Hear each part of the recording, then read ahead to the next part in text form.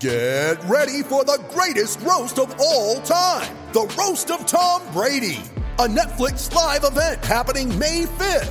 Hosted by Kevin Hart, the 7-time world champion gets his cleats held to the fire by famous friends and frenemies on an unforgettable night where everything is fair game. Tune in on May 5th at 5 p.m. Pacific time for the Roast of Tom Brady, live only on Netflix. Thanks for choosing this free Anfield Index podcast. If you'd prefer to listen to this or any of our other shows without adverts, then now's the time to check out Anfield Index Pro. With AI Pro, you can supercharge your entire listening experience.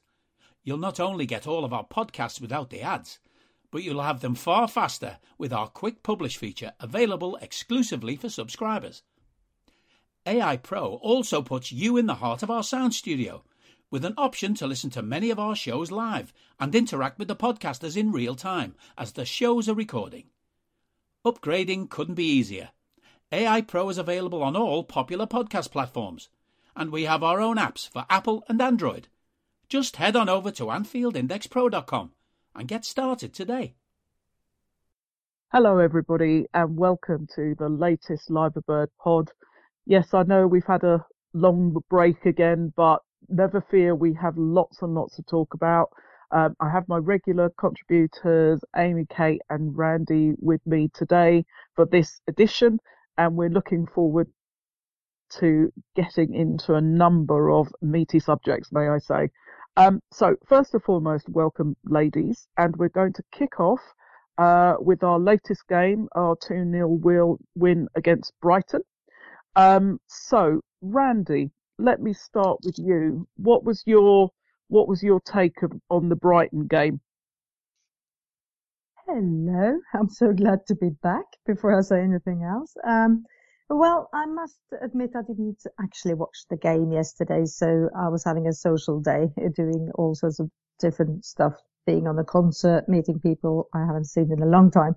But, of course, as normal, I see I go into the LFC TV and see all thing I can see about the game.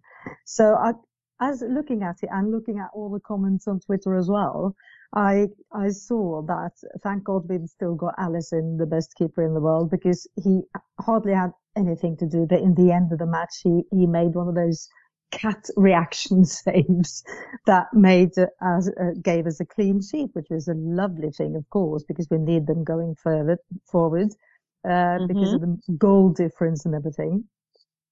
And I could also spot Matip's ball to Diaz before he was laid bare to the ground after he thankfully got us the goal. So what a ball from Matip. Brilliant. And Diaz looks unplayable, doesn't he? I'm so happy for him and for us, and listening to Klopp talking about him as well, because of course he gets a lot of questions about him. He says, well, we knew what we got in a way. We knew that he would be a good fit. He's still got things to do when it comes to defending, but it is hard not to praise him because every match he just looks the perfect fit, doesn't he? He really does, and we probably will come on to talk a little bit more about Luis Diaz a bit on in the pod. But if I just go back to Matip for a second, because it was a fabulous ball and it was a great assist. Amy, Kate, he has just before that game announced also as the Premier League Player of the Month as well. Yes, he was. Which I was glad to see, him getting recognition, because I think a lot of times some of these players don't get the recognition they deserve. So it was really great to see that, Matip had won that and well deserved. Yeah, he's definitely one of our unsung heroes. He doesn't get that much publicity other than obviously no context Joel Matip. Which is hilarious. Twitter. But Amy, Kate, and I look, I know this is a leading question, but were you as, let's say, surprised as I was that Sanchez didn't even get a booking for that challenge on Diaz. Yeah, shocking. The whole thing was just shocking that they didn't call that.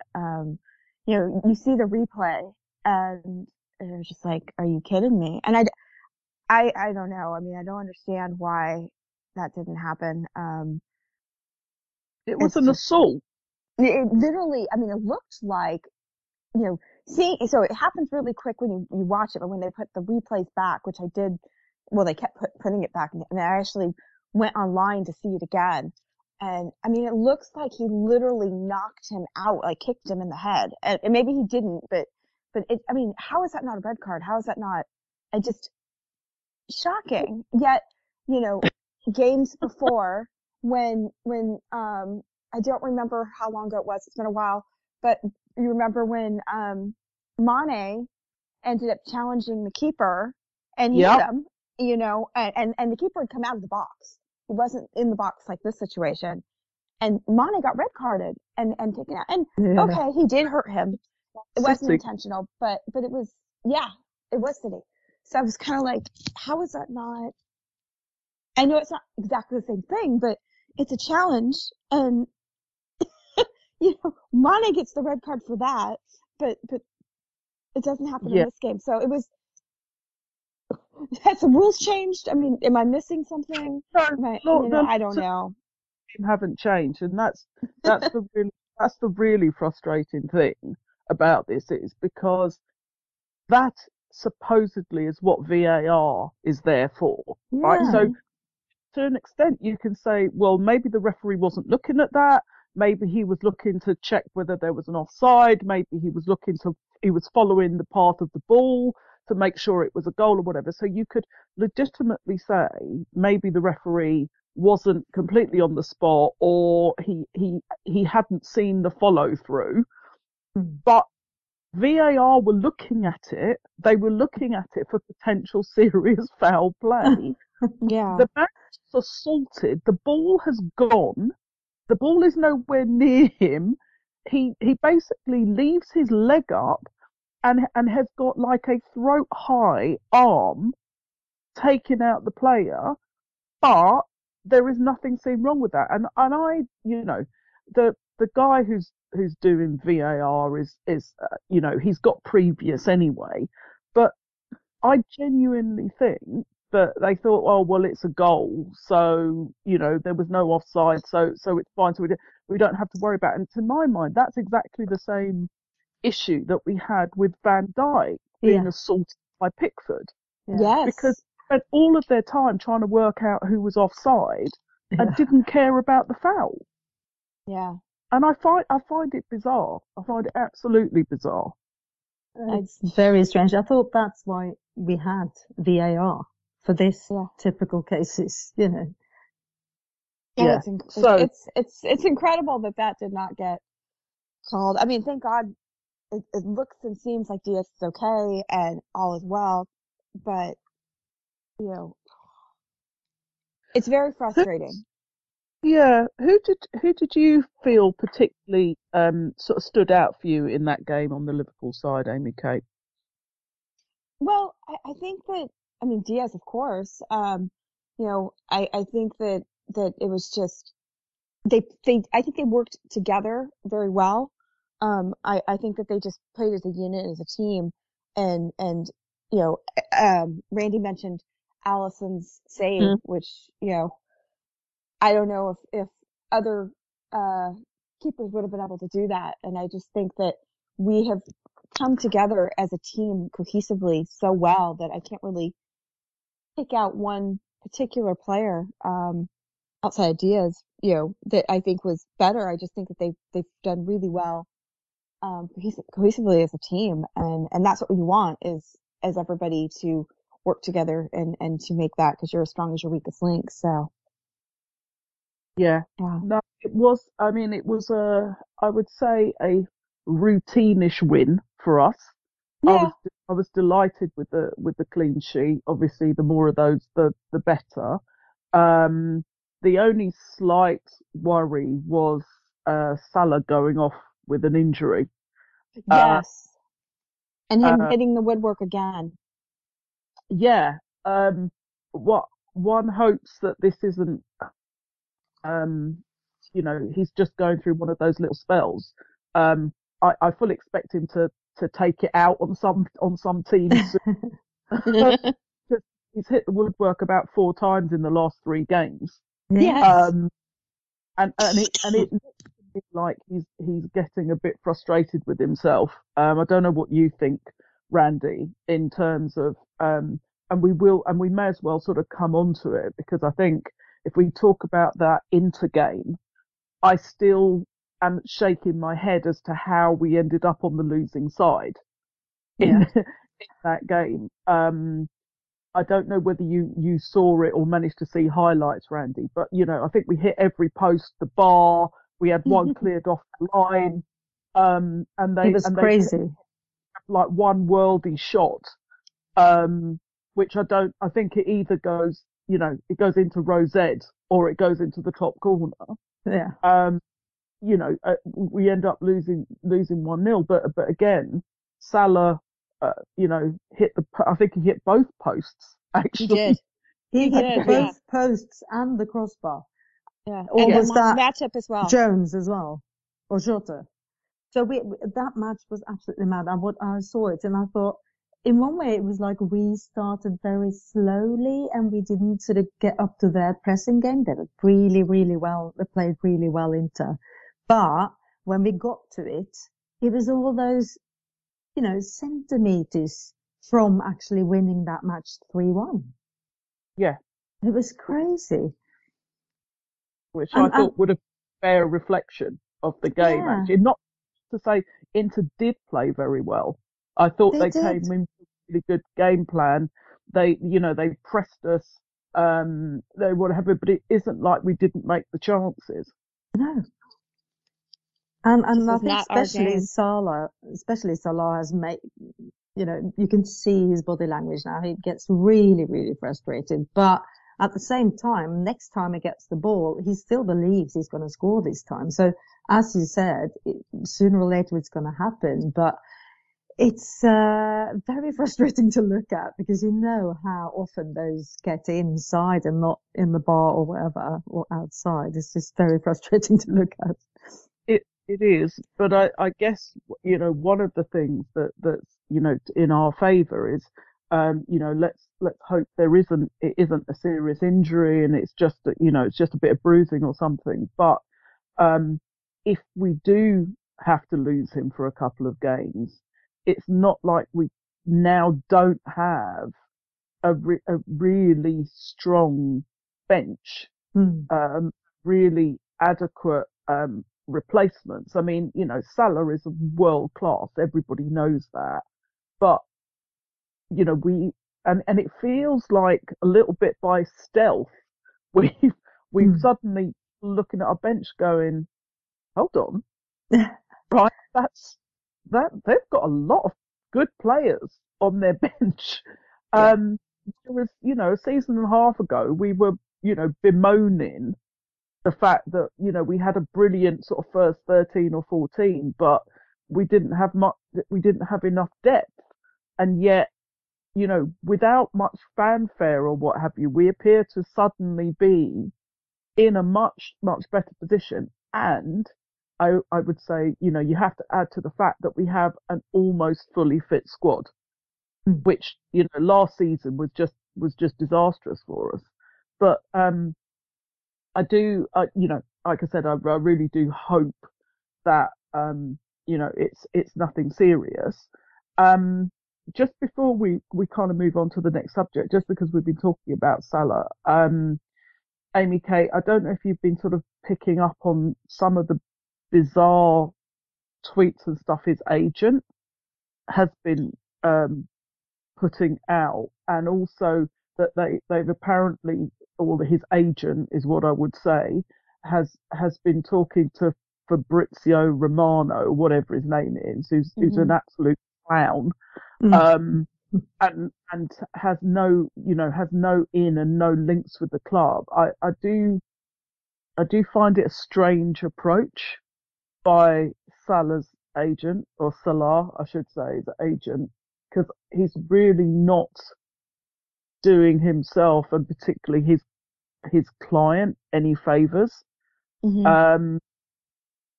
I don't know if you've got a view on that, actually. Well, I didn't actually see it originally through the Twitter stuff.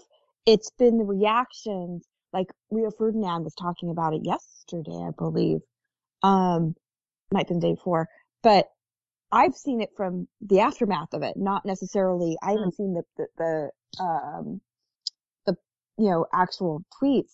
I've just kind of stayed away from all of that, but it's just, you're right. It's not helping. It's not doing Salah any favors. It's making Salah, it's kind of painting Salah in a different way.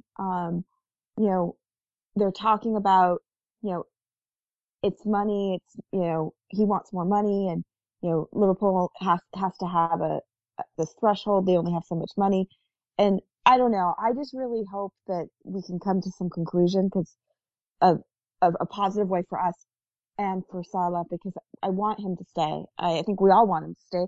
I think he wants to stay. Yeah. And I think that's the problem with some of these agents, Coutinho's way back when, ended up leaving, and then again, circumstances and whatnot. And I think he did want to go, but his agent was stirring the pot. Same thing with, you go back to Sterling. His agent was stirring the pot. It's these agents that are just, really kind of sticking their nose where maybe they shouldn't, or I wish they didn't. Yeah.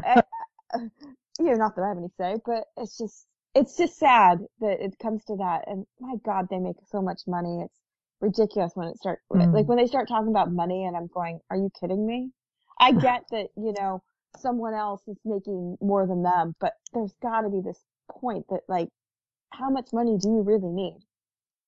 Yeah. So, I would imagine that he's already made more money in his career up until this point than he would ever be able to spend anyway, as most of that sort of top tier of players will have. And I'm not saying I don't want him to be paid what we think he's worth, but it is what we think he's worth versus what his agent thinks he can get, which are two very different things. And for me, and I know we've talked about this before, I had my heart broken with Torres, right? And when he went to Chelsea, and I swore after that I would never emotionally invest in a player in the same way. You support the crest on the front, not the name on the back. And so, as much as I want Salah to stay, if we put down a good, and I don't know none of us know the details, right? Right. But right. if we put down what we consider to be a really good offer, and we're talking about, like probably 300 grand a week, 350 grand a week. I mean, these are astronomical sums of money. Yeah. And we also have a wage structure, and the one thing you would say about our owners, and we'll come on to sort of Chelsea and stuff about that, is that they have, they've spent the last 10, 12 years making us self-sustainable as a football club. Now, you have people who argue about, should they have put more money in, should they have done this, that, and the other, whatever, right? They're not the best owners in the world, they're not the worst owners in the world. But what they have done is that they have enabled us to flourish as a club, to a pretty good thing. And we have Jurgen Klopp, and we have a what will soon be a 61,000 capacity crowd, and probably one of the best teams most of us have ever seen play in our life, right? So it's a pretty decent picture overall.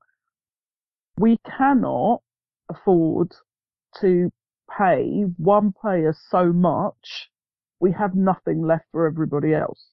And that's my concern. I'm not even convinced that Salah is asking for it. I do think this is his agent more than him. But my limited understanding is I think they have a relationship going back a long time, and I think they're friends. So whether they were friends before he became his agent or whatever, I don't know. But I don't know whether that muddies the waters as well in terms of how Salah sees him versus how he's behaving as his agent. So I mean, there's a lot of sort of speculation in there, but ultimately, I don't want him to go. But if he does go, I believe we will do the right thing in terms of replacing him, not like for like, because you can't, because he is a unique player, but in terms of if he goes, and we will get a lot of money for him if we do this right. It will strengthen the team overall, the same as we did with Coutinho. But I really don't want it to come to that. No. No, definitely not. And I just think it's so weird. Well, because let's just hope that they come to some. Yeah. Sorry, Go ahead, Randy. No, it's just Salah seems so sound and grounded, and his agent seems so immature and stupid. So how come, is this in his interest that he behaves like he does, laughing at Klopp's last comment in the press conference, wasn't it? Something like that. Yeah. And it's, and I think you have to decide what type of footballer you are then. Are you a footballer? Are you in it just for the money? It doesn't seem like he is. And if he is, he could go to PSG, I guess. Go there and just hang around with all the other stupid people that just wants to make money, and of course he can do that, but the only other teams in Britain that can pay these stupid salaries is City for obvious reasons, and United, which hasn't got a good team spirit, by the way. So let's hope he stays. Let's hope he is as sound as it seems. Yeah, let's hope so. We don't. Yeah, let's think good thoughts, because there's enough bad shit going on in the world, frankly. So let's try and think positive on that. Which sadly then brings us on to our next subject, which is it's not positive, but it is interesting. I guess in some respects, because sadly, with the war going on in Ukraine, and the sanctioning of, Russian businesses, oligarchs and what have you in the UK, or in England particularly, they've obviously very slowly, I might add, this government, but they are, because they are awash with Russian money themselves, but that's a question for another day. They have sanctioned Roman Abramovich, and clearly part of that is his ownership of Chelsea Football Club, which is now, in effect, he's been disqualified as a director.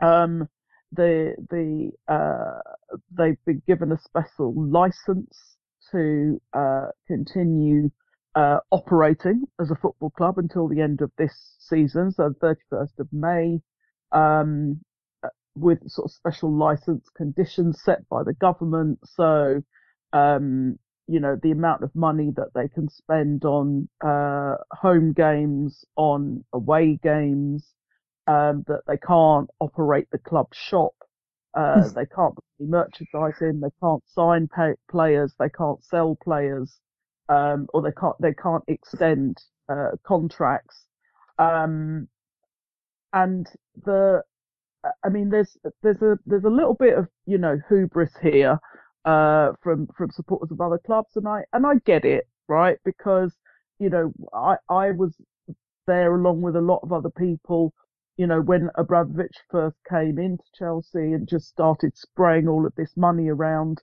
And it was changing the landscape of football, and not necessarily for the better. And you look at what's happened with, the sovereign wealth funds with Man City, and also, Newcastle United. Now you've got, their supporters happily running around with, shake outfits on and all of the rest of it.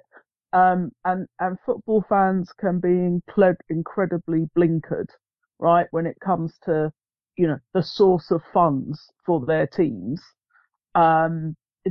versus what success it potentially brings on the pitch. So I have limited sympathy, right, for Chelsea supporters, because a lot of them knew that where Abramovich was getting his money from was not completely kosher, on the basis he now spends his time in Israel. I think that's an appropriate term to use.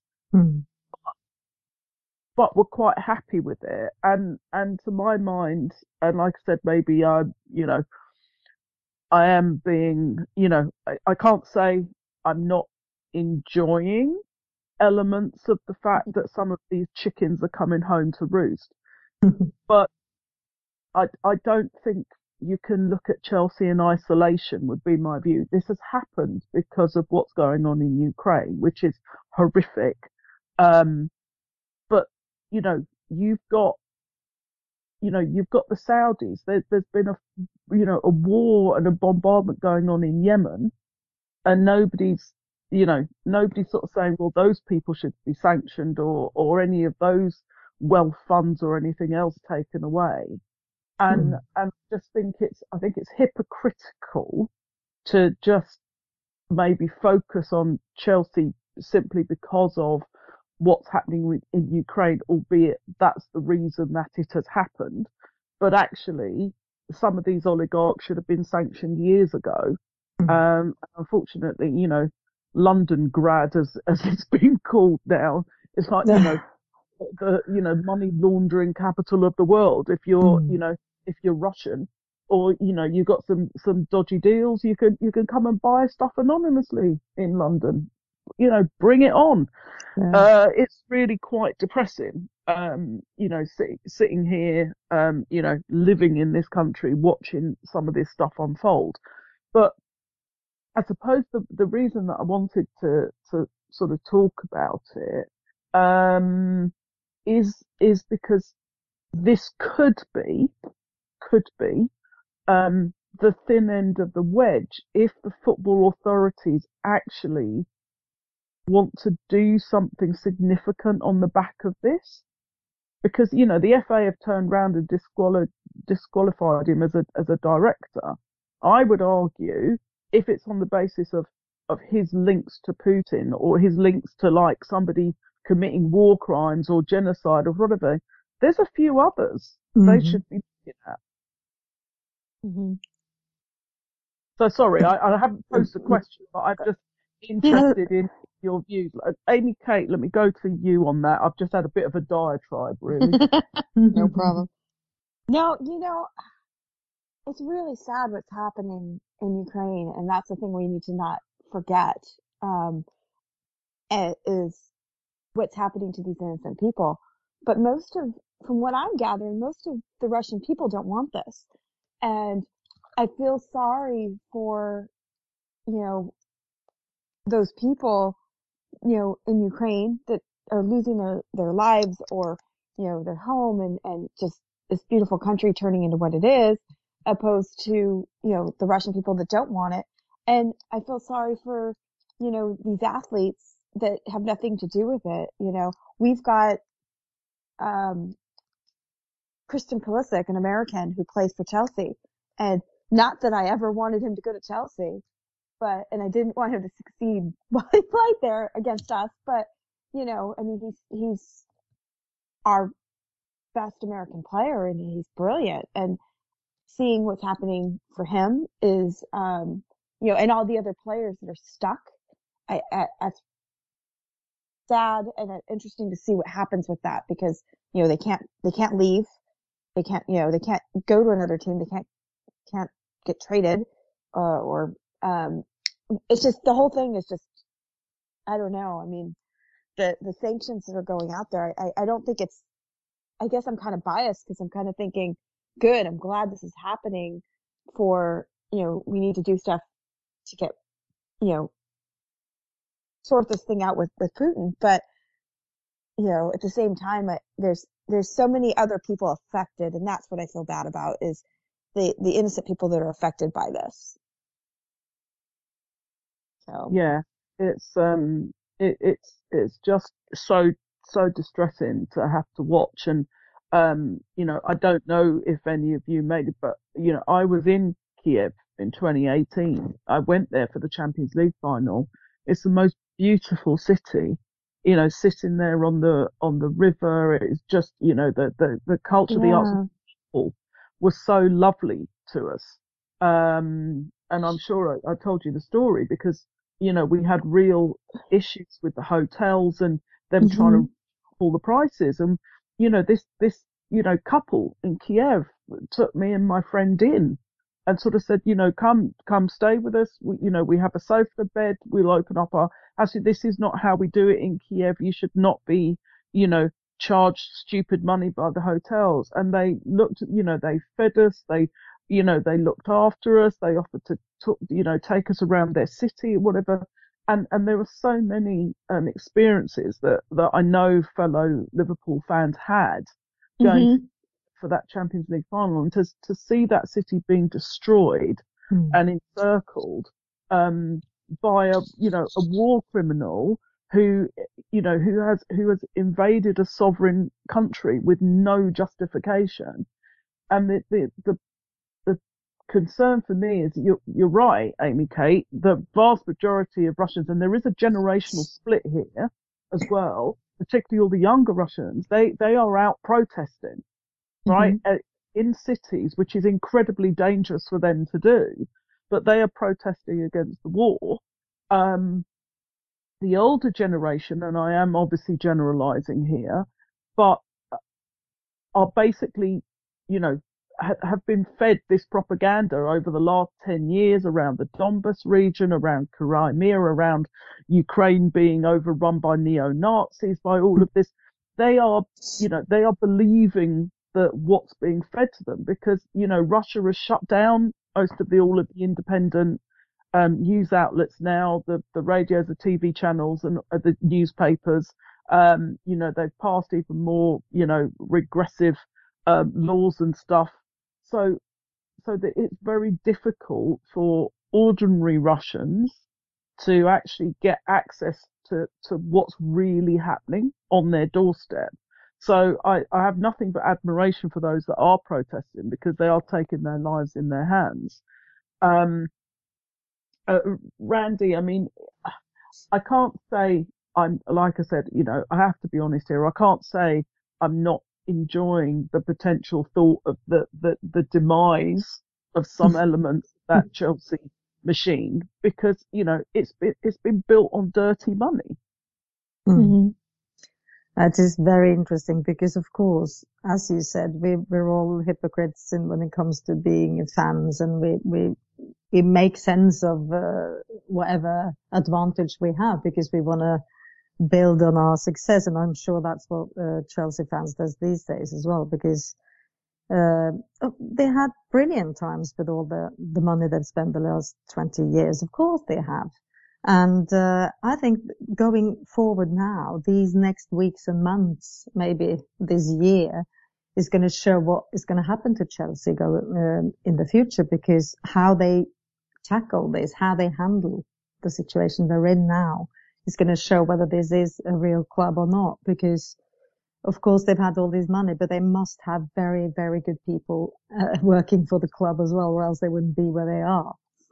So it's going to be interesting looking forward. But I think, as you started out with, Gay, the hypocrisy in the British government as well at the moment is like they're pointing somewhere else and saying, look over there, that's a villain. Let's take him, let's make this our scapegoat so people don't look too much on ourselves because the government is full with Russian money. Yeah. It's disgraceful. Yeah. So it's sad on so many ways. I think this is at the moment, but because they are where they are now. I mean, how can they go abroad playing Champions League for 20,000? That should travel. I mean, they're going to live in hostels and drive their own cars, or what the fuck? It's going to be interesting to look at. I think I think they might be hiring a coach and leaving 4 days before. Yes. Like we do when we go to the Champions League match. Exactly. Oh dear. They'll just go with the fans. Yeah. I'll have a big convoy of fans. They'll all go together. It's such a shock. It must be such a shock for them, you know. Yeah, that is lovely. They're going to sit there trying to book the cheapest tickets on Ryanair. Exactly. So I don't, you know, I can't say there isn't a little bit of Schadenfreude in there for me elements, and also trying to understand. So if they can't sell tickets, right? So season ticket holders can go, and tickets that they've already sold for games can be fulfilled, but they can't sell any new tickets. So let's say, right, we drew, you know, let's say Chelsea go through into the sort of the next round of the Champions League or the FA Cup or whatever it is. We draw them. So let's say we got Chelsea in the semi-final of the FA Cup. Does that mean that they can't have any fans at Wembley? That means it's like 80,000 Reds in Wembley. Well, will they actually let us have the whole stadium, or would they still say, okay, there's a certain amount of tickets, you know how they do that whole thing, there's the corporate crap, and then there's, you know, the fans, and this, you know, it's split, and, you know, however they come up with this. Do they actually say, okay, you know, here's the red side, you guys are full to capacity, I understand we have all these tickets, or all these seats, but, you know, we can't sell those, so, you know, to make it not fair, but somewhat fair, or do they just say, hey, we want the money, and the Reds just take over as we do? Maybe we could have all the tickets if we have half and half blue shirts. I don't even know how to respond to that, Randy.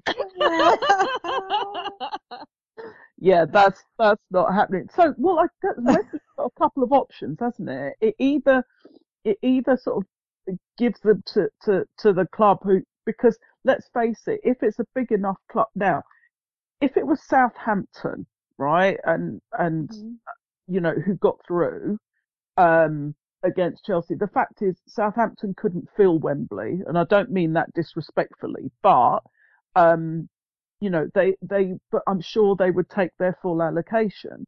But I can't believe that Wembley would want a half-empty stadium for an FA Cup semi-final.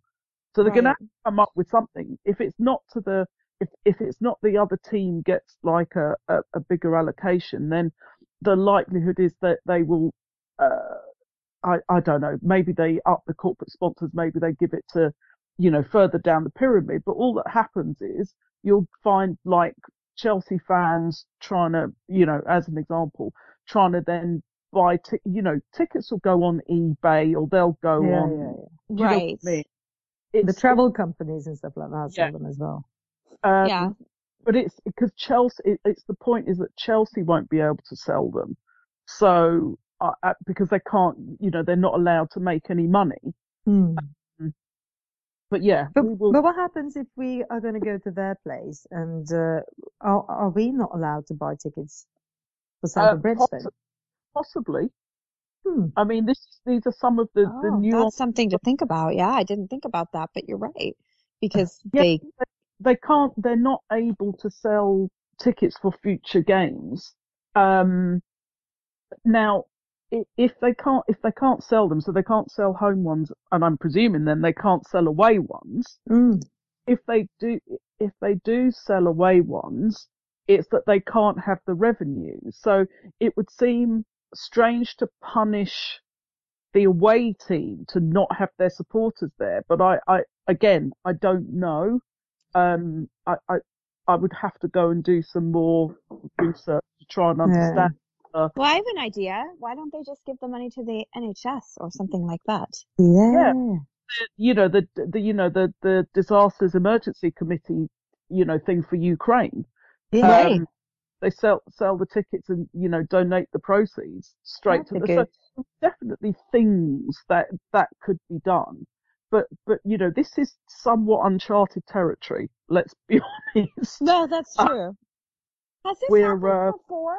I mean, not in my history, but I mean, is there? not that I know. Okay, I mean, didn't there's think so clubs gone either. into administration, not where you've had basically somebody, an owner of a club sanctioned the extent Right, that that's different. Like Leeds went into administration in 2003 and didn't come back until this year or last year or whatever it was.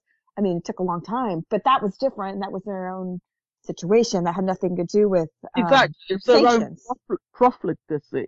Yeah. Whereas this is basically saying that this man is criminal and we're not or associated with a criminal, and we're basically not allowing him to profit from any. We're seizing his assets, Right. so, which is a very different thing, really. Exactly.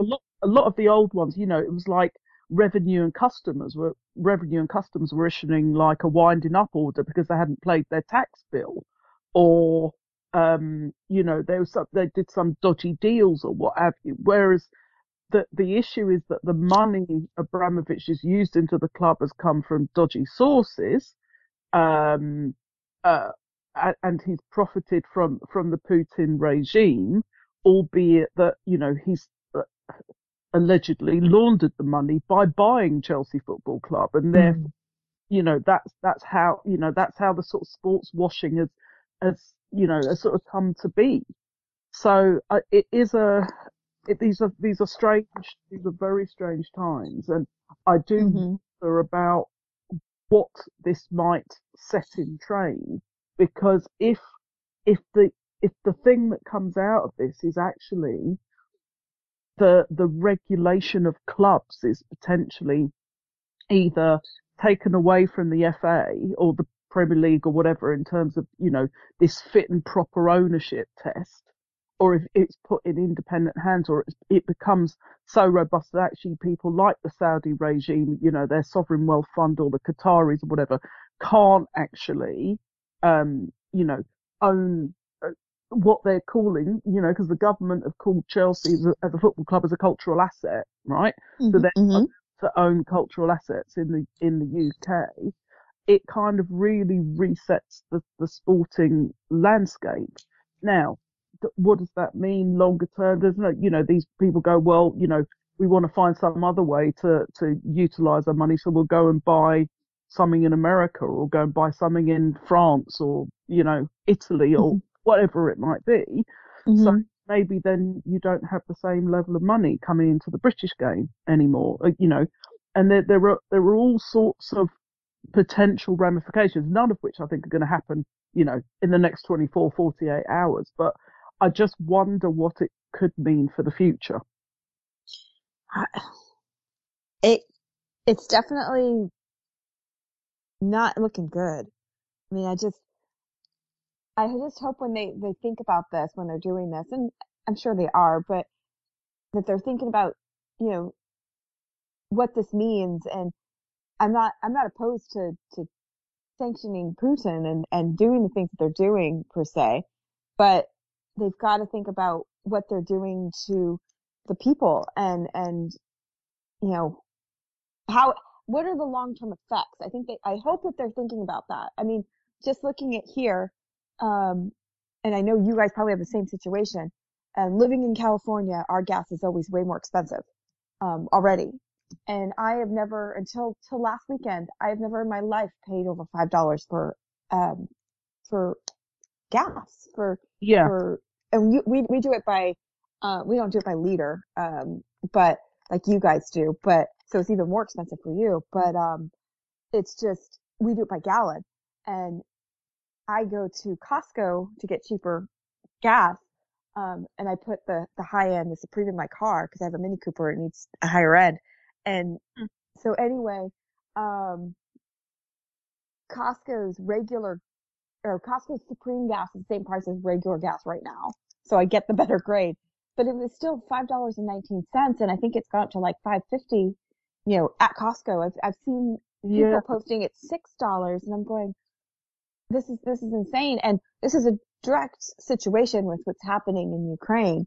But is it really because of that, or is it taking advantage of, oh, look, we can't, I'm not convinced that this is directly, because of the war that, I think there's some advantages being taken, into account here, but it's affecting us, food prices, everything's going up, and COVID already did that. I mean, look at things that, because we couldn't get things because of COVID and getting things over, we've been dealing with this for the last 2 years of things, spiking, but now it seems now it's much, much more than it was during COVID when we couldn't get it because of, obvious reasons. It's access. Yeah. So I think the trickling down effect and everything that's going to happen over this whole thing, is going to affect it's going to affect the world completely. And that's what's concerning. So connected. Even though, everybody likes to think that it's not, it really is. Europe, particularly has been taking gas from Russia. So the implications for them about stopping doing that are really significant. The UK takes much less gas from Russia, but takes a lot more money, because we're just awash with it. And, like I said, we've got sports washing, we've got property washing, we've got all, there is a real issue in the UK with the level of corruption and infiltration in terms of the UK government, but through Kremlin, through Putin and his sort of Kremlin and various other associates. So we've got a separate set of problems, but then that's exacerbated by what we did to ourselves with Brexit. And also we as a country, the government in charge, we had 6-7 years of austerity, right, from 2010 onwards. Then we had a referendum on the EU, then we had Brexit, then we had COVID, right? And I know that this government will now say that all of the things that are going to happen are all down to the war in Ukraine, right? Which is absolute bollocks, right? So the increase in fuel prices, the increase in food prices, the increase in national insurance payments, all of the things that they have put in place way before this Ukraine stuff, was saying this is, the cost of COVID and all the rest of it. And I know this is supposed to be a podcast and we're going, wait, these are all choices that they've made. And all of the costs are filtered, to your point about, Reagan, wasn't it? He talked about trickle down economics. Well, this is the ball game we're talking about. But what a lot of they've written off nearly £5 billion worth of fraud, and PPE don't want to chase it. We spent £37 billion on a test and trace system that didn't work, right? We gave loads of Tory companies, mates, consultancies, PPE contracts for producing stuff they had no background, no understanding of, and no expertise in, and for half of them never got delivered. And we're not chasing any of that money down, and yet all of the other costs are just coming down to the working people. So, having said all of that and gone off onto another rant, I'm gonna try and bring us back onto again. So apologies, listeners, if you didn't want politics with your pod, but there you go. So we are where we are. But I do think it's kind of very interesting times to see the decisions that have been taken around Chelsea as a football club, how those potentially may flow through to the sort of wider sporting arena, and what we choose to think is really important in terms of people owning our clubs. it all off my chest now. You'll be pleased to know. So we're going to try and bring the mood up for the second part of this pod. So it feels like a lifetime ago. However, it was only a couple of weeks ago. We actually went to Wembley and beat Chelsea, the front being the subject of the day, in a penalty shootout to win our 9th League Cup. Whoop whoop. So that was incredible. That was a good day. That was a very good weekend. It was a fantastic weekend. So, Amy, Kate, let me start with you. How were you watching the game? Were you with people? Were you in a bar? Were you on one of your fan walls? What were you doing for the League Cup? So we got together, my supporters group in Carlsbad, and we had the whole place packed. People came out of the woodwork. I mean, there must have been about 60 odd, which we haven't had ever since COVID. I mean, it's been a very small little group of us. And we just packed out the place. It was incredible. We had all the TVs on and, fans everywhere, and everybody was wearing red. And even what was really great is this place that we watch is called Senor Grubby's, and they've been supporting us for the last 5-6 years. It's a Mexican restaurant in downtown in the village of Carlsbad. And the game was a little bit, later for us. So they were already open, and we had already reserved the back room and whatnot and took over the whole place. But people came in that weren't really necessarily football fans, but they were just so invested in and cheering us on, and they got involved in it. So it was really cool to have such a big, loud, excited crowd again. It was great. And then of course the shootout was just so intense. I mean, talk about having mini heart attacks. But it was brilliant. And to see Kelleher score his goal, when he went up, and I was like, oh yeah, this is great. It was nerve wracking, but it was so cool to see.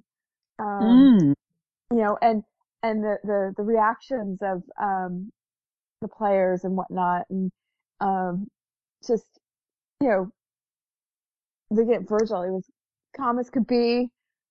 Salah did his thing, just looking at him. But I also noticed the mood and the gestures of the Chelsea players. There was some animosity there for sure. That was interesting to see. I don't know if you guys picked up on that, but I was just kind of like, okay, and maybe it's just me thinking, oh, they're cocky, but it was very interesting to see their reactions. Like one of them telling you to, and it's like, whatever, Yeah. The other thing to say is how did that work out for them? Yeah, exactly. Yeah. So, I mean, the better team won.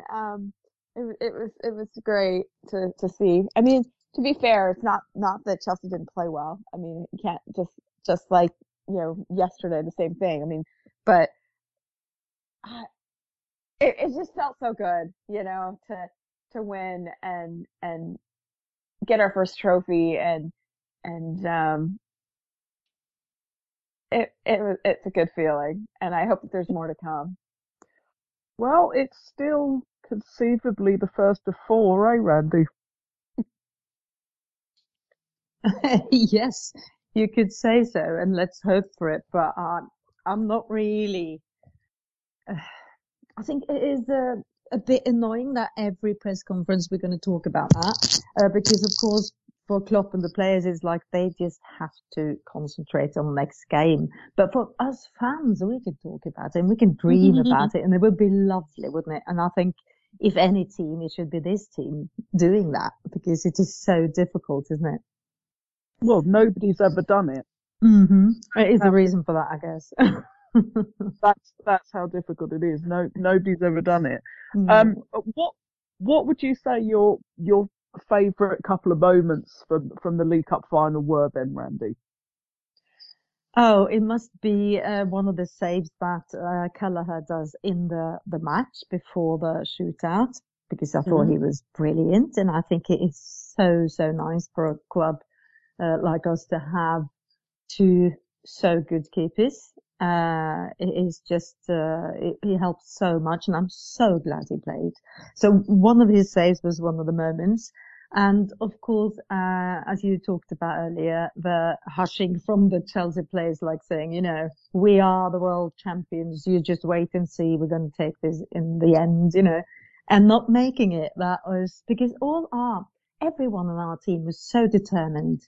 It looked like they could go on scoring those penalties forever. And when Kelleher put his, it was just like, yes, of course. It just had to happen. It had to happen. It was so nice. It was fantastic. I mean, there's a few bits for me. Sorry, were you going to say something else? No, just about the nerves, you know, watching that match. Oh, yeah. My God. I was on Yeah. the floor. I was crawling around. I was in the pub, by the way. But it was mad behavior. But nobody saw it because everyone else felt the same, you know. Yeah, it was. There were a few sort of moments for me. So one of them when Mount had that chance and hit the post, and then it rolled right the way across, like the other side of the goal. Where you're sort of wondering, you know, with Kelleher suspended, you're wondering, you know, is it going to be our day?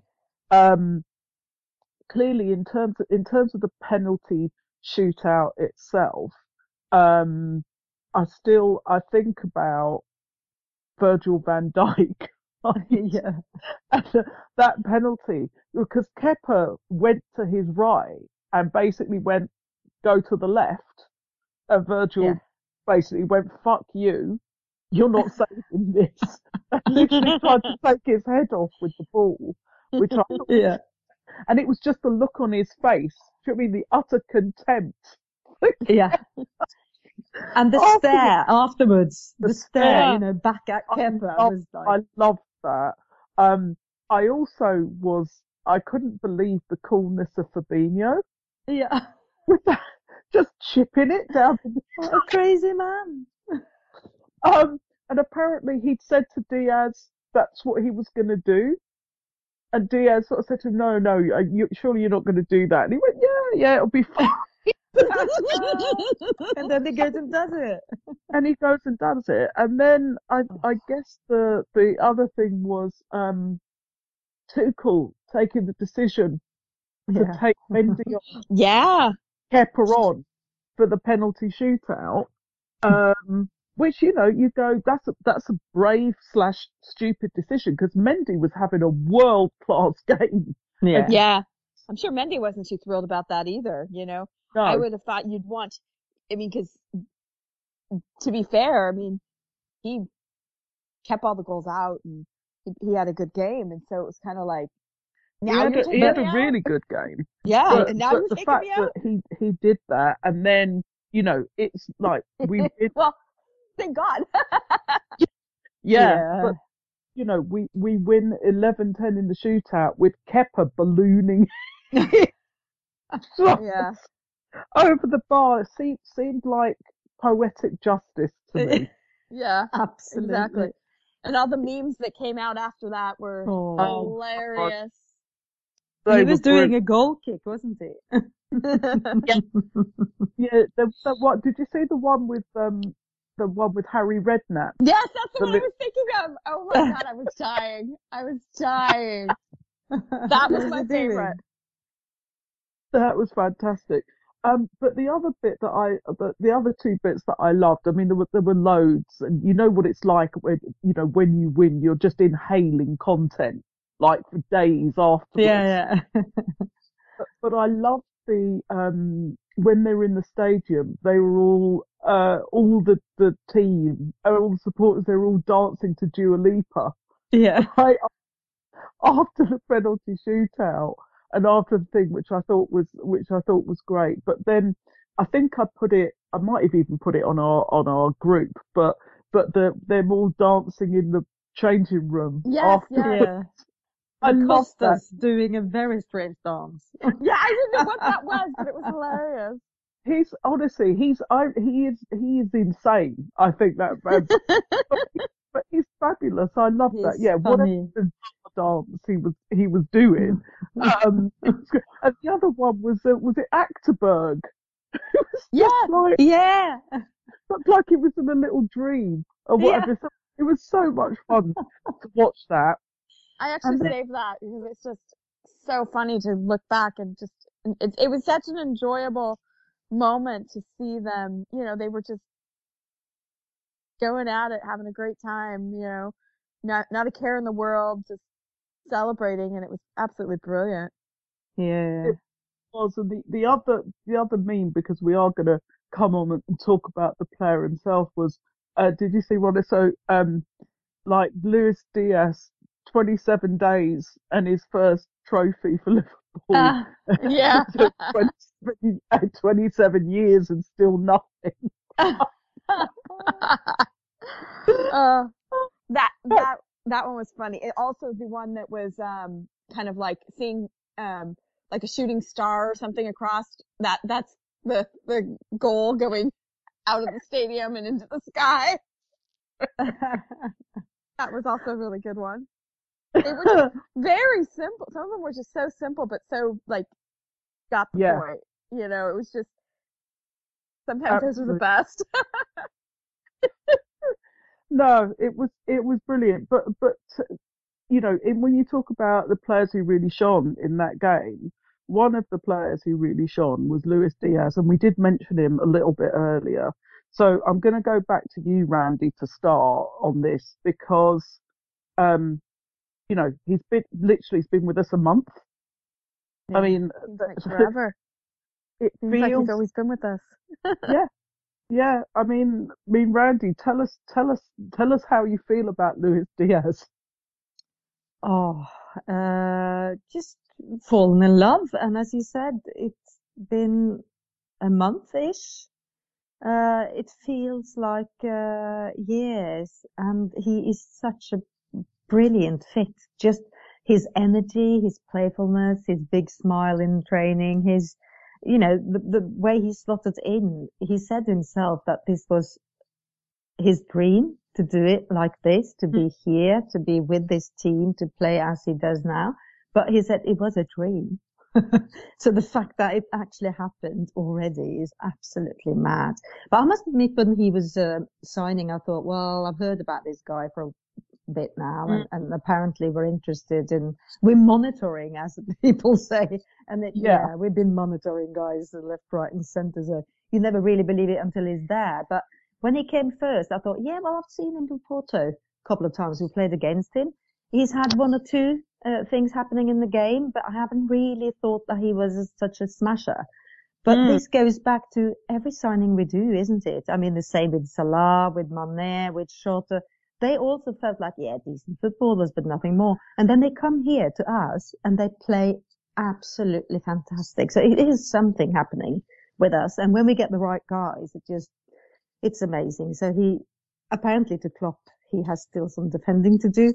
Of course he has. I guess that goes for a couple of them every other match. I mean, let's face it, he doesn't speak that much English yet. No, he doesn't. And Klopp had another good comment on that the other day, didn't he? That he's really good friends with Thiago. Of course, he speaks Spanish with Bobby and Fab and stuff like that because they speak Spanish-ish. But he said, I wonder what him and Elliot talks about because they are a lot together. But apparently they talk football, don't they? You know, did you see those trickeries they had the sideline before, was it the final? They are just playing each other, with a cheek, you know, they are loving being in each other's presence, it looks like. And that's lovely to see as well. So Amy, Kate, Luis Diaz, tell me. Oh, I'm just so excited to have him. He's so quick on the ball. He's got so much speed. He's fearless. I mean, go back to the goal from, you know, yesterday and like didn't even hesitate. He just went for it and things could have, like I said, things could have gone completely different. But I mean, he just fits in with the team well. He's just a joy to watch, and it's just, I'm so excited to have him, and can't wait to see more of him. And he's starting to add, goals now. Mm-hmm. And if he's fitted in so well in such a short space of time, you wonder like what he will be like next season. Mm-hmm. When he's fully integrated, when his language is better. As I don't know whether you saw the post-game interview, because obviously you get slightly different coverage. But I didn't. They cut it off, so I don't get to see that a lot of the time. So they did a post-game interview with Andy Robertson, and they were asking him about Luis Diaz, and they were sort of saying, why has he settled in so well? And he said, well, maybe it's because he doesn't speak any English really, and he can't understand what I'm saying. Maybe that's. He said that, we're building we're starting to build a good relationship, and he knows what sort of runs I'm going to make now, and I know what kind of runs he's going to make. But he said I go to the Spanish speakers, in the squad in terms of if there's things I want to say. But he's a really good lad. I mean, the other thing is that any Spurs fans watching this must be gutted. Yes. Because we literally just came and went, oh, Spurs are negotiating. Right, Lewis, you don't want to go there. You really want to come here. Well, he did. Yeah. And, but they, it's that kind of thing, look what you could have won. Yeah.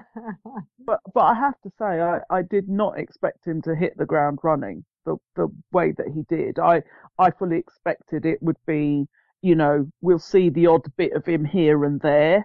And really we'll see him in the squad next season. So he's certainly exceeded all of my expectations.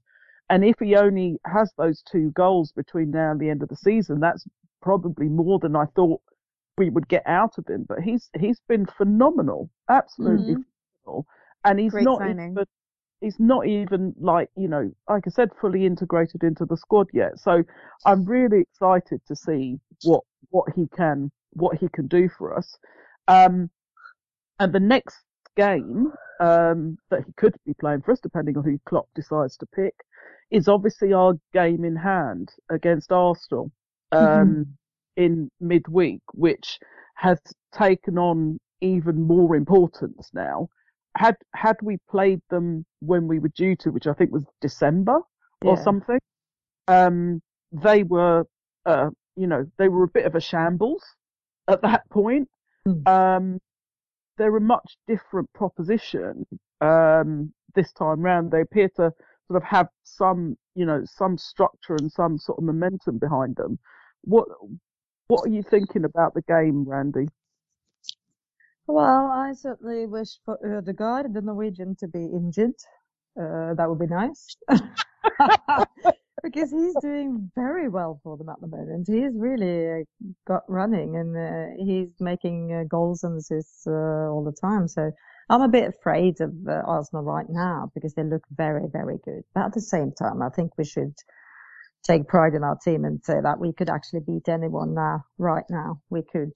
We played Chelsea in the final that could have been a Champions League final.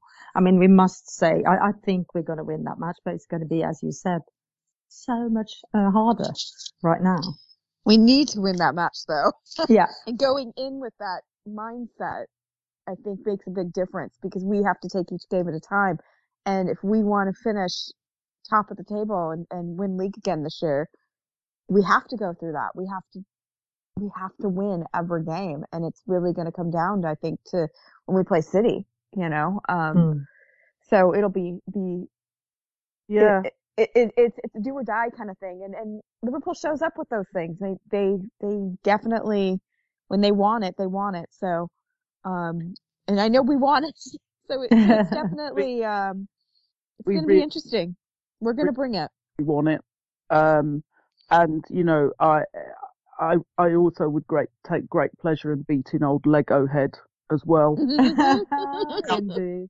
He annoys me.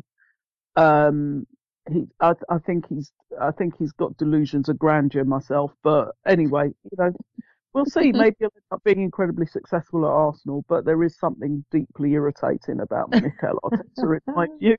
Oh, it's because he's good looking. He's pretty to look at. That's what's irritating. Not his hair though. No. Just put a hat on him. Each to their own. Doesn't do anything for me, but whatever. So we play Arsenal next, and then we obviously have the FA Cup game against Nottingham Forest, which would have been our home game against Man United, which obviously is now going to be rescheduled. So it probably works very well for you time-wise, Amy Kate, but that game is scheduled for 6 p.m. on a Sunday night over here, which actually, for assuming that it didn't go to extra time or penalties, is actually sort of quite tricky for some people to get a train, to actually get public transport home. Oh, I didn't think about that. Yeah.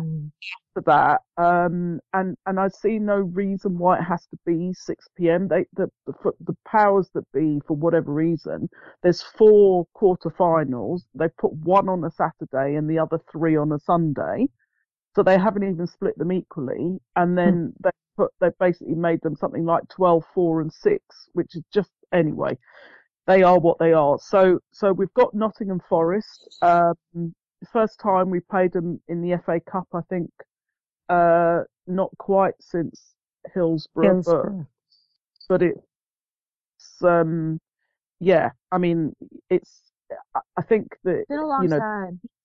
there's lots of sort of resonance there. Having said that, I think some of their fans are not nice. And I suspect it's going to be quite a spicy atmosphere at the City Ground, is my take on it. So I've got friends going who are sort of saying, they're expecting it to be a little bit tasty round there. But it'll be what it be. And Nottingham Forest aren't going to be, any pushovers. They knocked Leicester out. And they obviously beat whoever it was, Huddersfield. Yeah. Round. So that, their tails will be up. It's a home game. It's a Sunday, it's on live on TV. They've got nothing to lose. So I expect it to be, I expect it to be a hard game. I still think we should win, but I am expecting that to be a hard game. Just hope for no injuries. Yeah, I think that's the main thing to kind of get out of there unscathed, and move on, because next week is actually quite pivotal about whether, notwithstanding, I know we've still got to play Watford before we play Man City, and Watford have turned us over before, so I'm not taking anything for granted. But next week, at the end of next week, we will know whether we're in the semi-finals of the FA Cup, and whether actually, having won that game in hand, if we've won that game in hand, then it really is potentially game on at the Etihad in a couple of weeks' time. So be a really pivotal week for us, which is what you want. You want every game to mean something, right? Yeah. But also, can I just say that we have the quarterfinals of the Champions League on each side of the City match. So we do. So if we get City in the Champions League, we're going to play them 3 times in 1 week or whatever. It's going to be ridiculous. So that is exciting as well, isn't it? The draws. It is. So just on that then, do you have and I appreciate there's games still to be played this coming week to sort of finalise the lineup, but at the moment it's us, Bayern Munich, Real Madrid and Man City thus far. I'm sort of expecting Chelsea to go through against Lille. You've got Juve against Villarreal. I would assume that Juve would go through, but I don't know. You've got Ajax against Benfica. And you've got, she said, desperately trying to remember who the other tie was. You've got a great memory, because I couldn't remember. I think I wiped it from my mind because it's Man U against Atletico Madrid. It's like, it's like the shit tie of the round. Yeah. I want to lose, but they can't. So. Exactly. I really want to meet Man U. The trouble is, they are not going to get past Atletico, are they? Do you know what? They might. They actually you never know. you never can tell. Atletico are not the force they were. But it's Old Trafford, so you never can tell. Old rapey boy might come up trumps again. So we will see. But if you could pick, are you saying that's who, if they go through, that's who you'd want in the next round? Then, Randy, you're saying you'd want Man U? Yeah, or Ajax, or maybe Juve, because I don't think they are. I'm not sure they're going to get through across the Villarreal. Either. Amy Kate, if you could hand pick your opponent for the quarterfinals of the Champions League, who would you want? God, I don't really care. I don't really want City, because we have enough of them. So it's who I don't want. I really just don't want to deal with City. I'd like someone else to take them out. So we don't have to play with them because we have enough of them. But no, but when I was watching Liverpool play this week, and Byron was playing on the other television at the pub. Now I wasn't really paying attention, to be honest, but you could hear the goals and whatever. Was it 5-0 or something? I mean, I think you'll find it was 7-1. It was 7. Oh, so I stopped watching. I stopped watching at 5-0. So okay. So, like I said, I wasn't really paying attention, but they're the ones that scare me right now. After that, I'm kind of like, oh. So I don't think I really want them either. But so I think those are the two I really wouldn't want to play right now. Watch, those are what we're gonna get because I said it. But those are the two that make me nervous. Yeah. What I really want is I want two other English teams to draw each other in the quarterfinal. So assuming that either Chelsea and or potentially Man U will go into the quarterfinals, I want one of them to draw one of the other. Yeah, that'd be good. Out. I like that. And then, eventually we could have, I don't know, Ajax or Benfica or something. Because to my mind, the Champions League, you want to be playing the big teams from other countries. I'm not interested in other English teams. I don't give a shit. I'd rather none of them were in it, but you can't have everything. Right. I get what you're saying about that. It's really hard to want to see another English team, especially when it's United or Chelsea or City, beat us or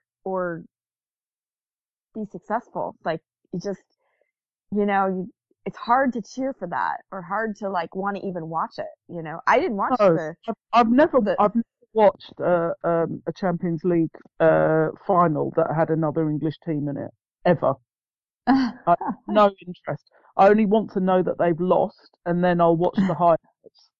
Yeah. So I have no interest in watching any other team be successful in Europe. So we will see on Friday the 18th of March, I believe it is the Champions League draw. So we'll know who the quarterfinalists, and we'll know who, because they do the quarterfinal and semi-final draws together. So we'll know who to play if we get through. That will be excigoing. And let's then hope they don't mess it up this time. Yeah. Oh my God. Hope. I mean, Jesus, there's only going to be 8 teams left. How badly could they fuck it up? But, well, I know.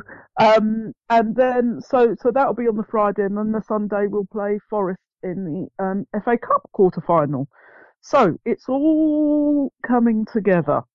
So we're now going to move on to any other business. So, and I know we like to sort of focus and talk about the LFC women team as well. And Amy, Kate, they are doing very, very well. They are. They are. They've got 6 games left. They're top of the table with 39 points. They're 7 points clear. So this is looking like a good possibility that they will be promoted this year back to where they belong. So Matt Beard's done a really great job with the girls. We've got a really great team. It seems like they're very cohesive together, and good job since she's come in. Sorry, you broke up. Oh, sorry. I was just saying it looks like Katie Stengel's really done well. Yeah. Signed. Yeah, it's great to see an American in there. She's scored quite a few goals, and it's really funny to watch her on Twitter because she's gotten so lost with the Englishisms, I guess. I'm not sure what to say, but she doesn't really understand. There was a really funny video. They were talking about tea, and she's like, she didn't understand because in America we breakfast, lunch, dinner, we don't, or occasionally supper, but depending on where you are in the United States, but there's no tea. Tea is a drink to us. I understand that because I have enough friends and been around it, but that tea is dinner, but she's like, so you drink tea for dinner? Like, she was just so confused. And she's trying to understand, the whole concept, and they're trying to explain it to her. And I don't think she's quite got the grasp of the Scouse accent yet either. Cause, Missy Bo Kearns is trying to explain it to her, and she's just like deer in headlights. It's hilarious. And her tweets are very funny, because she's just trying to like grasp the way of life in Liverpool, and it's absolutely brilliant. And she's taking it with, a grain of salt, and she's having a good time, but she's definitely, learning curve. So, and they've taken her on, and I think she's really part of the team, but it's really funny, to see the disconnect of the English language, really. Yeah. And I forget because, I've loved football my whole life, and, we call it soccer here, but it's, I don't know at this point what's the difference between English and British English and American English as far as terms, because I'm so used to it. But somebody that comes from, a new place, they, what? I mean, there's so many things that we say differently than they do in the UK. And then put them in Liverpool, and it's a whole other thing. I think if you're, the slang and everything, and it's just fun. She's doing a good job. She is. That's and it's brilliant. We're delighted to see that they're hopefully heading for promotion. So we'll keep an eye out on their next few games. If any of our listeners are interested, you can go and watch them. They're playing at Trenton Park. So not this weekend. They're away at Charlton, but they do still have some home games living up. So if you're in the area and you can go and support them, please do. They have a bus for them as well. They've been doing coaches to the games to get you there, and they've also been setting up coaches for, I'm seeing it all over social media, for some of the away games. They're really trying to, help support the girls, and the tickets are very inexpensive, and they've really built up a supporters group, and it's great to see what's been going on in the last year. And it's fantastic to see, that we're, getting some recognition for the women in football, and it's nice to see Liverpool going back, because Matt was the coach back when they won it, I think, in they won it back to back. Yeah, I think it was it, I might have this wrong. Was it 11 and 12, or do I have that wrong? I Uh, think I- so. yeah, it's there or I'd there. have to look at it again, but it's been a long time since Hmm. Liverpool, we fell from graces, as you do. But they're coming Yeah, back and football as a whole for women is really coming together. I mean, it's still got a long way to go, but I'm really excited to see what's going on. There's, TV contracts and things going on now, and it seems like England's really kind of starting to grasp that there really is women's football, you yeah, know? I know, I know. So, So yeah, fingers crossed. Everything goes well for their last 6 games of the season. So we'll keep an eye on that. Any other business from you, Amy Kate? yeah, I wanted to bring up, I'm sure we've talked about, her game too, a couple podcasts ago, and, it's been about, I don't know, 10 months now that Kaz and her group started this in the UK, and it was really a campaign against, sexism in football, and they've got over 100, teams now that are partnering with them, and, we just started Her Game 2 USA in conjunction with them, working with them. And I'm on the leadership team with that with some fantastic girls around the country. Really excited to start, supporting this campaign in the United States as well.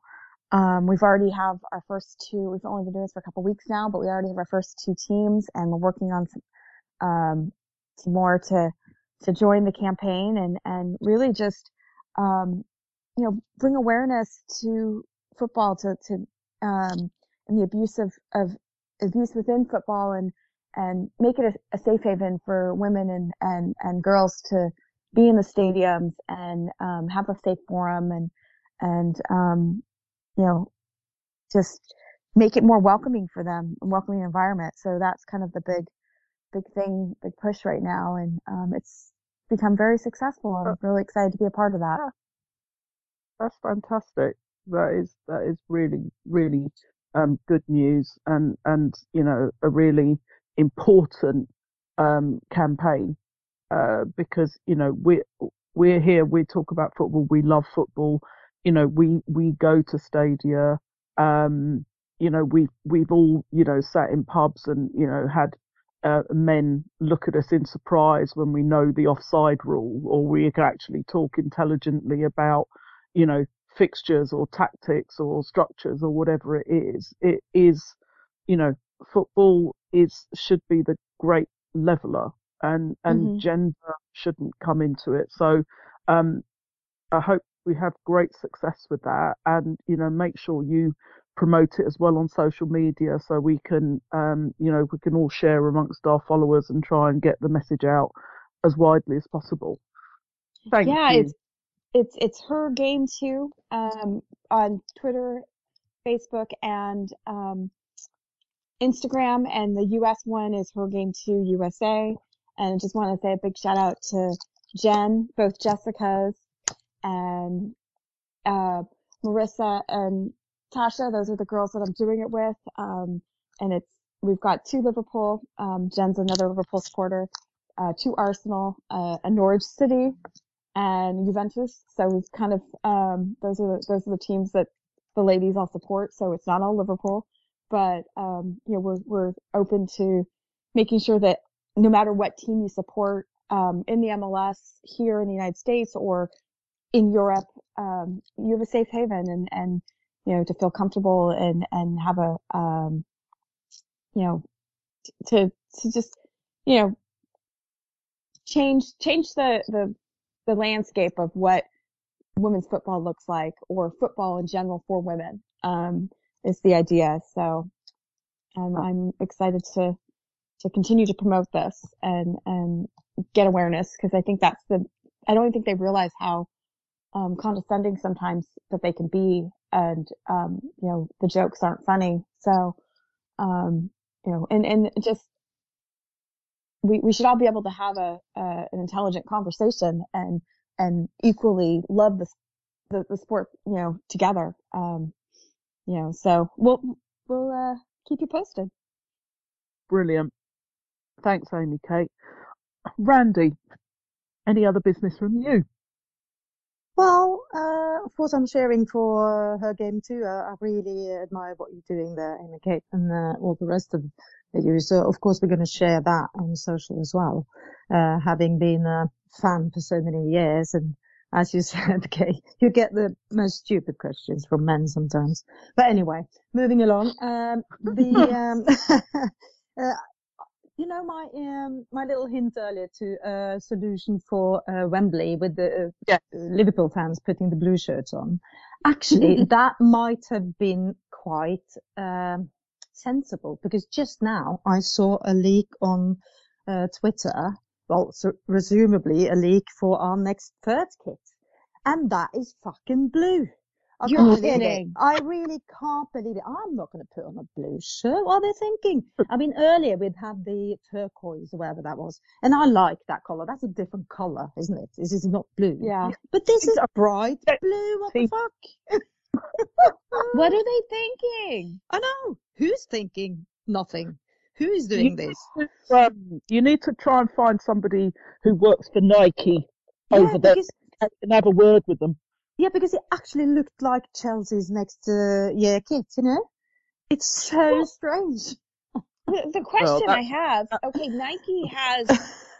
Nike's designing this, but... Yeah, and they must have mixed up ours and Chelsea's shirts. Right, but don't we have the powers to be, whoever it is that makes these decisions?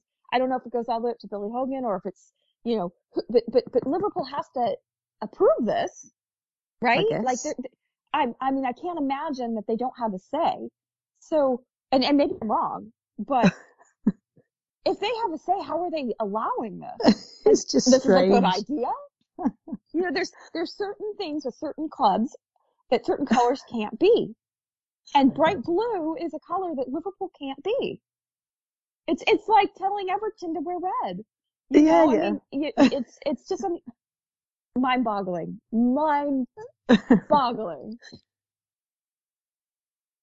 Oh. Let's just hope it's a dusting, Randy. Let's just use them on Wembley then. Yeah. Well, yeah, exactly. It's so much strange going on in the world, so I guess that is not the worst. But it is interesting and strange.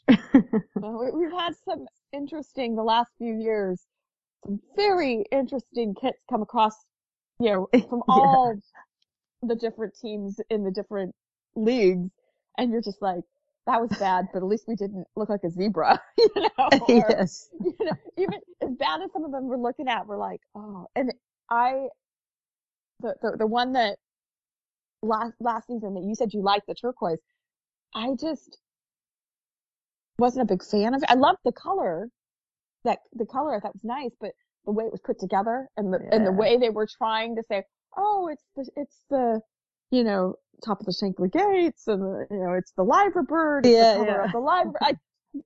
How far-fetched in my mind. I mean, maybe I just don't get the marketing thing, but I'm like, how are you buying this bullshit? You know? and I remember knowing we were getting the Nike as our new, like, we all knew it was coming, and that was going to be our new sponsor for the next 5 years or whatever it is. And I was in the pub, and we were playing Chelsea, actually. And so there was a couple of the Chelsea people I was chatting with, and there was a guy that was wearing that season's, and they had a similar, I thought at first it was like blue camo, but when you got close up, they explained, and I said, I'm not trying to take the piss. I really want to understand, like, first of all, do you actually like the kit? And second, like, what is that supposed to represent? And they said it was supposed to be parts of Stamford Bridge. And that's when, you know, when ours came out, I said, that's exactly what they're doing. Cause they're cookie cutter, even though they swear up and down they're not. And it's hilarious. Like, when you're seeing some of these teams and you're, you know, like last season, it was identical. Allison's keeper shirt, and I think it was Zenit. Like, it was literally, the only difference was one thing. It was the patch between ours and theirs. That was everything. It was identical. And I'm like, and this isn't cookie cutter? You know, and you're looking at, oh, well, it's a different color, same pattern. I don't understand how people want, oh, it's just shocking. Yeah, let's see But what it it ends is up what it with is. now, though. We don't know whether this is just a fake one or whatever, but God, it's it's strange. too soon to bring that out. Oh, everybody's gonna start stressing on that and focusing on. Like, I don't get why they're. It's not even April yet, and they're leaking it. Oh my God, it's like starting to have Christmas ornaments come out for next year. Oh, help us all. Oh. Yeah, it's not. I mean, like I said, when I'm in charge, they'll only be able to have one kit every 2 years. This is Yeah. bringing out What a happened new to that kit well every money? season. They I want to say it was 2000 and because the when we had before I guess actually it was when we went to Warrior / New Balance, we were having them every couple of years. You'd have a different away and third kit, but you kept the same home kit for a couple of years. And there's no reason except for greed and money that we need to have a new shirt every year. Like Exactly. it's all about marketing and money and they're so expensive and it's gotten worse. Like, I mean, when we went to Nike, oh, I mean, it's shocking. It's absolutely shocking to see. And I've been told, because I cannot stand American football, so I don't follow it, but their shirts are like $300. So I mean, so we think ours are expensive. No, they are. They're a ridiculous amount of money because I do, as you know, I do like the NFL. Yeah. I don't buy much in the way of merchandise, mainly because it is ridiculously expensive. And I only ever, if I am ever going to buy anything, I only ever buy it if there's a sale on. Right. But yeah, I mean, they're It's still expensive with the sale. it's still expensive with the sale. And basically I'm still using, I'm still using my cowboy shirt from, sometime in the 90s where I bought it. I don't know, sometime in the 90s. And when they were the team to beat. Yeah. And it's got Emmett Smith on the back of it, right? Oh my gosh, yeah. That's how the thing, but that's my shirt. That's what I wear, right? I haven't, I've never replaced it. And I think it was probably, I mean, I'm trying to think because I think I bought it in America. So I reckon it was probably about $50 when I bought it, but we're talking, however, 20 years ago or something. I don't know, 25 years ago, whatever it might be. So that was my one investment. Well, that was a lot of money then, though, too. I mean, it's just What? it's then. What I don't get is why they don't make things more affordable for everyone. I get that the rich and upper class people, buy a family of 4 or family of 6 shirts and then, they spend $1,000 and not even batting an eye. But the fans, not all fans are like that. It's just, to have one shirt every couple years for some families. I mean, thank God they have like the t-shirts and things that they had brought out, but that are kind of like little replicas, but it's just, especially when kids are outgrowing them and you wear them for like a year and then, I know. But the problem is most football clubs, and I'm sure ours is no different, they build their budgets and their commission on the fact that they're going to be releasing at least one shirt every season. So there'll be an income line against that. absolutely. And therefore, if they don't do it, they have to find a way to backfill that income line somewhere else. Which I guess potentially could be ticket prices, or it could be something else.